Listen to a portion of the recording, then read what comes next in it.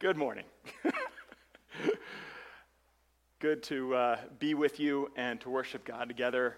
We're continuing to look at the book of Colossians, and we have in this last chapter that we've been looking at, chapter 3, Paul has been kind of unpacking what it looks like to do everything in the name of Jesus, what it looks like for the truth of the gospel to impact all of life. And most recently, what we looked at last week was how it specifically impacts certain roles that we play in the family, like wife and husband and child and parent. And now he moves into another aspect of kind of family life at that time, which was slavery, slaves and masters, and he addresses them specifically. And as you read this, it is troubling for a lot of us to read how he addresses slaves and masters, but he doesn't condemn slavery, and he doesn't call it out as sinful, and he just kind of addresses their roles and how they treat one another. And does this mean that God thinks that slavery is okay? What's the deal with that? And it is a struggle. I'll be honest. It's a struggle to figure out, why doesn't he just really just call it out and just say, masters, set your slaves free? And it might be one of those things where all of us really will need God to just give us a little more clarity when we see him, when Jesus returns. But there are a few things that help me as I think about this.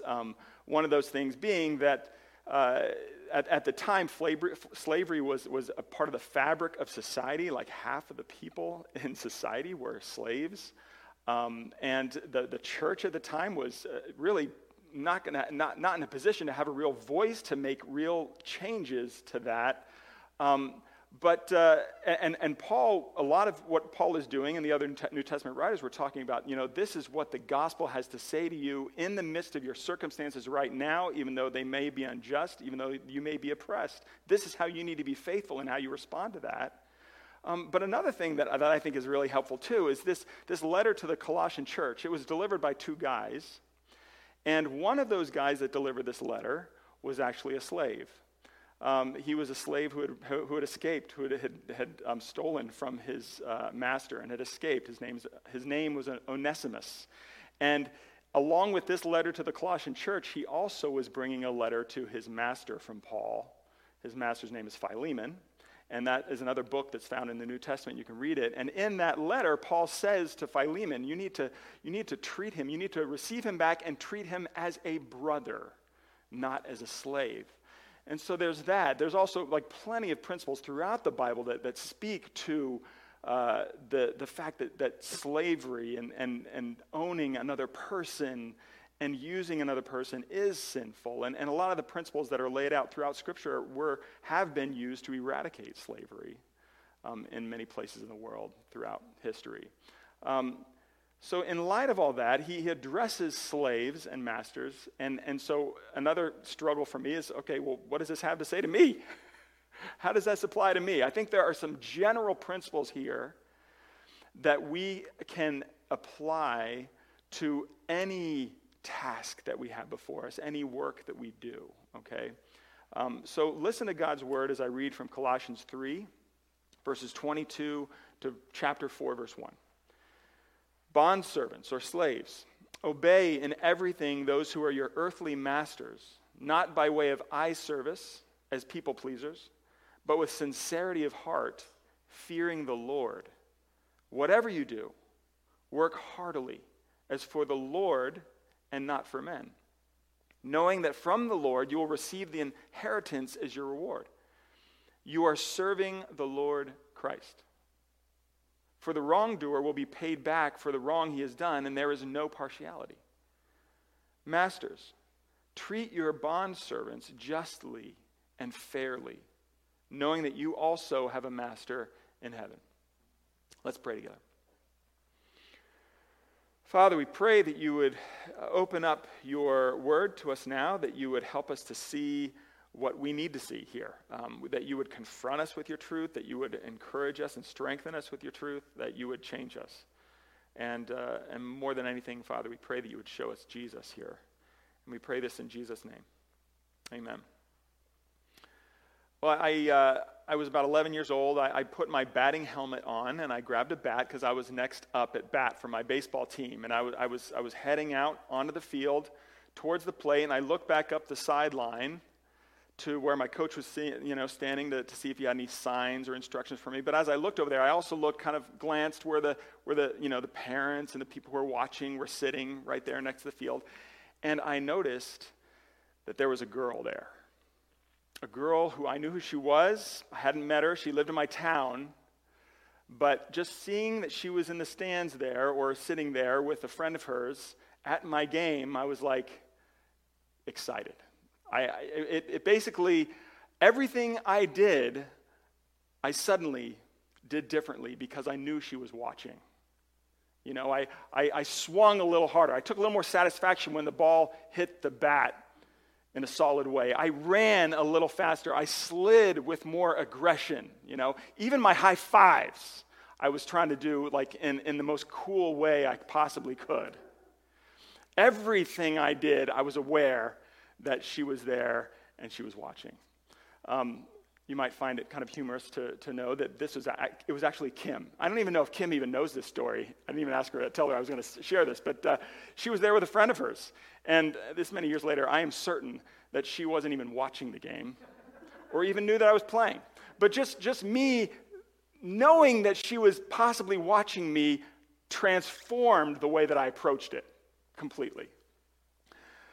What we are doing at any moment can be radically transformed when a certain someone is watching.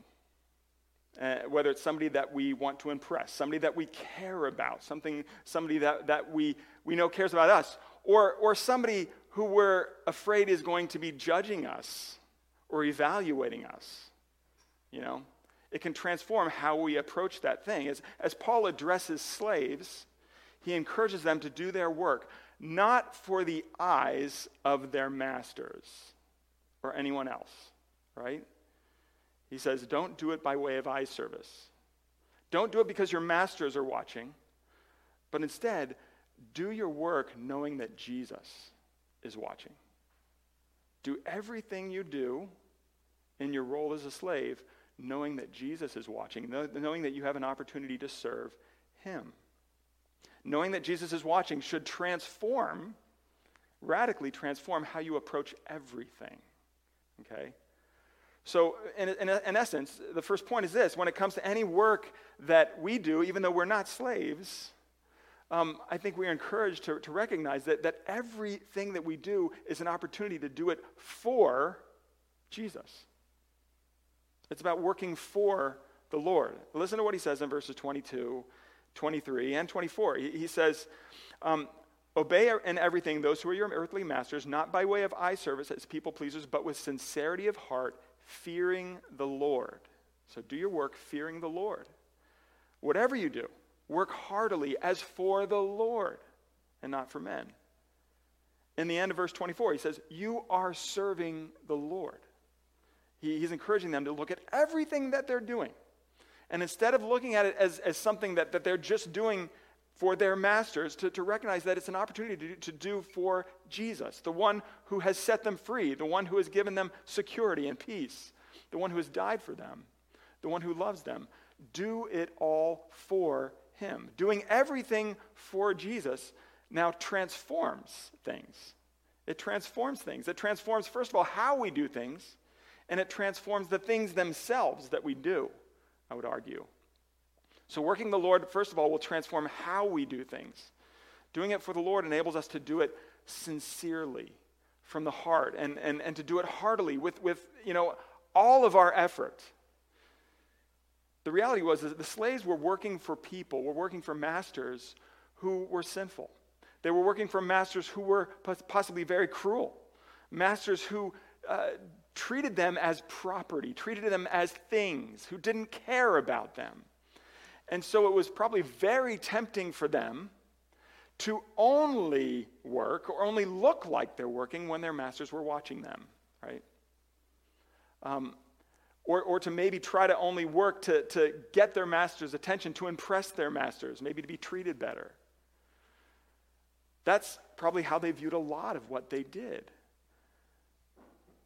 we probably struggle with something similar. I mean, a lot of it has to do with the sinfulness of our own hearts. When somebody is not watching what we're doing in all sorts of different areas of our lives, we tend to not care as much. We tend to maybe not try as hard, to not do our best. I remember when I was in college, when I was in high school and I played basketball, we would have basketball practice. We'd be spread out all over the gym at different baskets, and you knew when your coach was watching and when he wasn't watching. When he wasn't watching, we'd just be goofing off, just tossing the ball up at the basket and talking and making jokes. And when they looked at us, when we looked in our direction, we immediately were like working hard. We were hustling. We were just lazy, right?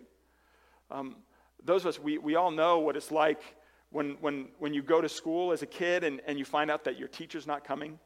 Their teachers are sick and you have a substitute and you don't have the eyes watching you that you usually do. It's an opportunity to get away with all sorts of stuff, right? We don't try as hard. We don't care as much. We focus more on what we want. Those of us who work in the workplace, and for a lot of us, it's kind of this freeing feeling when your boss goes on a work trip or something and they're not going to be around. And it's just that much more tempting to kind of slack off, to kind of do what I want to do, to take longer breaks, whatever. But here we are encouraged, as he encourages slaves, I think we are encouraged as well to recognize that everything that we do in every arena of life is an opportunity to remember that Jesus is watching and we can do it for him. It may be very tempting for us too, like to realize that, one reason that we don't work as hard at things or don't care as much about things is because the people that we do these things for, we don't have respect for. We don't feel like they care about us. And so it's easy to just kind of check out and not work as hard. But again, Jesus, the righteous one, who is more worthy than Jesus? Who cares about us more than Jesus? That should move us to do things sincerely, to the best of our ability, right? It should transform how we do everything that we do. But not only does working for the Lord transform how we do things, it actually can transform what we do, the things themselves. If you get a chance to do something that you love, but you're forced to do that thing for somebody that you don't like, that you don't respect, it can make that thing into a chore.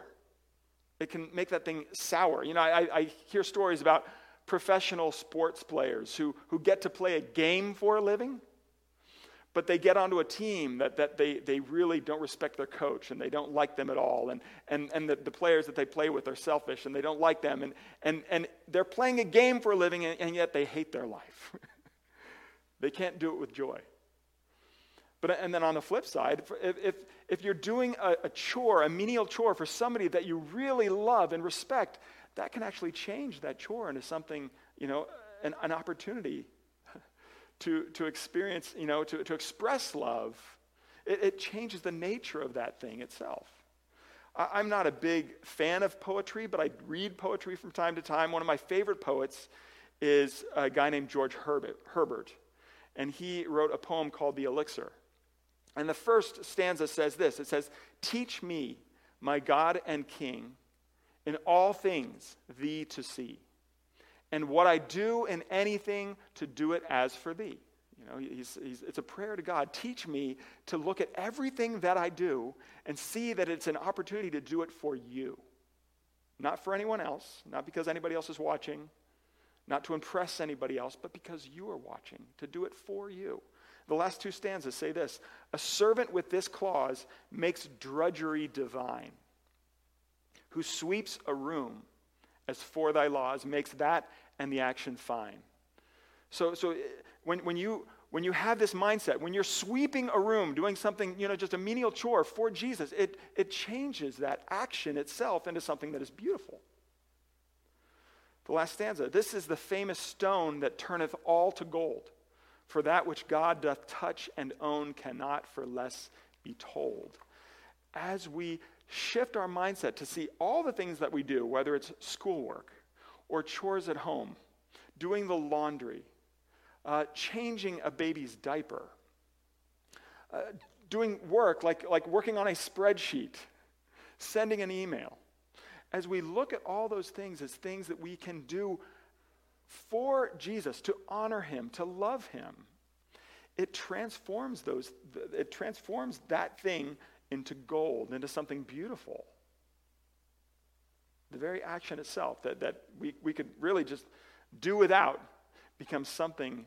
It's an opportunity to connect with Jesus, to love him, and to honor him. So as we work for the Lord, it can change how we do things. It changes the things themselves. But in addition to doing everything for the Lord, I think this passage also helps us to focus on the fact that we need to remember what will come from the Lord. Not just focus on doing things for him, but focus on doing things because of what comes from him. Verse 25 is a really sobering one. As he finishes addressing the slaves, there's this kind of bridge verse right here between addressing the slaves and the masters. And he says, "For the wrongdoer will be paid back for the wrong he has done, and there is no partiality." In kind of a similar passage in the book of Ephesians, this idea, this sentiment is addressed primarily to the masters. It's be careful with how you treat the slaves because you're going to be repaid. You have a master in heaven. But here, it's kind of ambiguous. It's right after he talks to the slaves and before he talks to the masters. And I think he's actually talking to everybody here. He's saying, be very careful. You are accountable for how you live, even as a slave in a system that is unjust. You are accountable to think of the other person, to think of your master, and to not rob him, to not treat him poorly, even though you are a victim in many ways. And you're accountable to Jesus for how you think of and treat your master. But then immediately he talks to the masters. He says, treat your bondservants justly and fairly. You need to think about how you are treating your servants, your slaves. I mean, what Paul tells the masters here is incredibly countercultural. To think about treating your slave with justice, with fairness. If a master were to do that and hang out with other people who own slaves, everybody else would really ridicule them for this. For thinking of and treating their slaves as something more than just a thing, more than property. He says, you're accountable to Jesus for how you treat the other people around you. And so we need to be careful.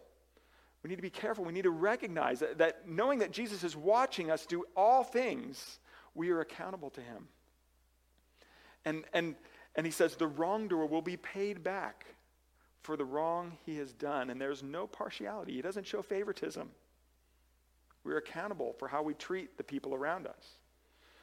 Now, being aware that another person is watching and that we're accountable to them can be really stressful, can it? I mean, doing something where there's a temptation to worry about eye service is really hard. I imagine when I was a kid, I remember being in class and sometimes the principal would come in and observe the teacher.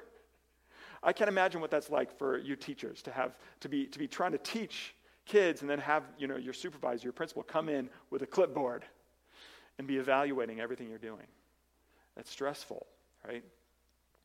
Or to be at work, and you're giving a presentation and your boss is there and you know that they are evaluating everything that you're doing, whether it's a success or a failure. It's stressful. Even, when you invite somebody into your home, that used to happen. Remember when that used to happen? When you used to have some people over and you had to clean your house? And as you're cleaning, you're thinking, you know that the people who come over, they're going to be looking. They're going to be evaluating how much dust is here and there. And it's stressful. Even as a young student, you're constantly under the watchful eyes of other students, evaluating you, assessing you. It's stressful. How much more stressful is it to think about Jesus himself watching, evaluating, assessing whether we are doing wrong or not? And this is why it's crucial for us to, as we read verse 25, to remember to not miss what he said in verse 24. Because not only do we what we have to expect as coming from Jesus is justice and judgment, but verse 24, he says, knowing that from the Lord you will receive the inheritance as your reward. He's encouraging the slaves here as they're in the midst of this oppressive system that this isn't all there is. And Jesus is going to reward you. You have an inheritance because of who Jesus is and what he has done for you. This is really the beauty of the gospel, that even in the most difficult of circumstances, we have a God who promises to give us more than we can imagine, to give us a reward, to give us an inheritance. And that reward and that inheritance isn't dependent on how well we stand up to the clipboard, how much wrongdoing we do. It's dependent on the fact that Jesus has done everything right. Already in the book of Colossians, remember earlier when he said, God has qualified you to share in his inheritance. That because of Jesus' cross, we are forgiven for all of our sin. This is the essence of what it means to believe the gospel, to believe that even though we have failed and will fail, that God has promised to reward us. That's what faith is all about. It reminds me of Hebrews 11:6. Hebrews 11:6, which says, without faith, it's impossible to please God. Because anybody who draws near to God must believe that he exists and that he rewards those who trust in him, that he rewards those who draw near to him. That's what the gospel is about. It's about believing that God is real and that believing that God wants to pour out his blessings upon me even though I'm unworthy. And it's all because of what Jesus has done. That's, more than anything else, is what makes him a master who is worthy of my love and my devotion, of doing everything for him. Knowing that because of his sacrifice for me, my place in God's family isn't in jeopardy. No matter how much I might fail, no matter how much I might not perfectly love the people around me, serve as I should. It's all about the fact that I can count on being rewarded. I can count on my inheritance. It's not in jeopardy. My place in God's family, my place on the team is not in jeopardy here. When I was 11, I tried out for the traveling baseball team, about the same age as when I played that other game. I tried out for the traveling baseball team.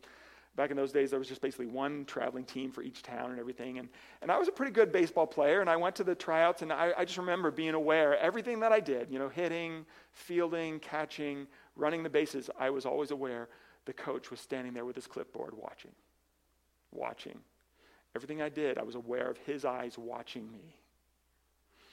And sadly, the last day of tryouts came and were over, and then I got a call that night, and it was the coach, and he was like, Jeff, it was really close. It was really close, really like you as a player and everything, but sorry, buddy, you just didn't make the team this year.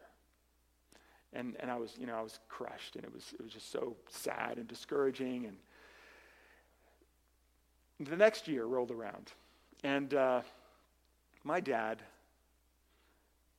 offered to help coach the team.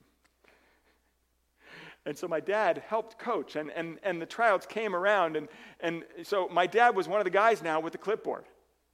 And of course, you know what that means. Because my dad was coaching the team, we all know Jeff's going to make the team, no matter how much he messes up in the tryouts. But that didn't, knowing my dad was standing there with the clipboard didn't make me kind of slack off at all. It made me try, I think, harder. I wanted to make my dad proud. I wanted to run the bases as hard as I could because I wanted to do it for the joy of my dad and for my own joy. It was all mixed together. Because my place on the team wasn't in doubt. And in a similar way, Jesus says to the slaves, he says to us, your place on the team is not in doubt because of what I have done for you. I am your master who has lived and who has died for you.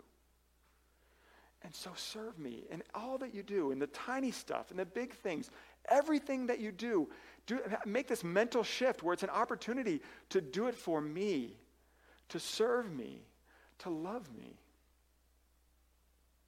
and to experience the beauty of that relationship. Let's pray together. Father, we pray that you would help us. It's so easy to just kind of go about doing our lives, doing the things that we do in our lives, and not even thinking about who we're doing it for. But Father, we pray that you would point out to us that even the tiniest little things, that are they're opportunities to serve you. They're opportunities to connect with you. They're opportunities to be faithful to you and to serve you joyfully, knowing that you delight in us. And we pray this all in Jesus' name. Amen. As we continue to worship, we're going to respond to God's word by praying the confession of sin that's in your order of worship. It's also going to be up on the screen. So please pray with me. Lord Jesus, I sin. Grant that I may never cease grieving because of it, never be content with myself, never think that I can reach a point of perfection. Kill my envy, command my tongue, trample down my self-centeredness. Give me grace to be holy, gentle, and pure, to live for you and not for myself, to copy your words and acts and spirit, to be transformed into your likeness, to be consecrated wholly to you, to live entirely to your glory. Deliver me from attachments to the wrong things, from false associations, from the predominance of evil passions, from the sweetness of sin as well as from its bitterness. With deep contrition and honest heart searching, I come to you, cast myself on you, trust in you, cry out to you, that I might be completely forgiven by you. Amen. Father, we now take a moment to silently confess our sins privately to you.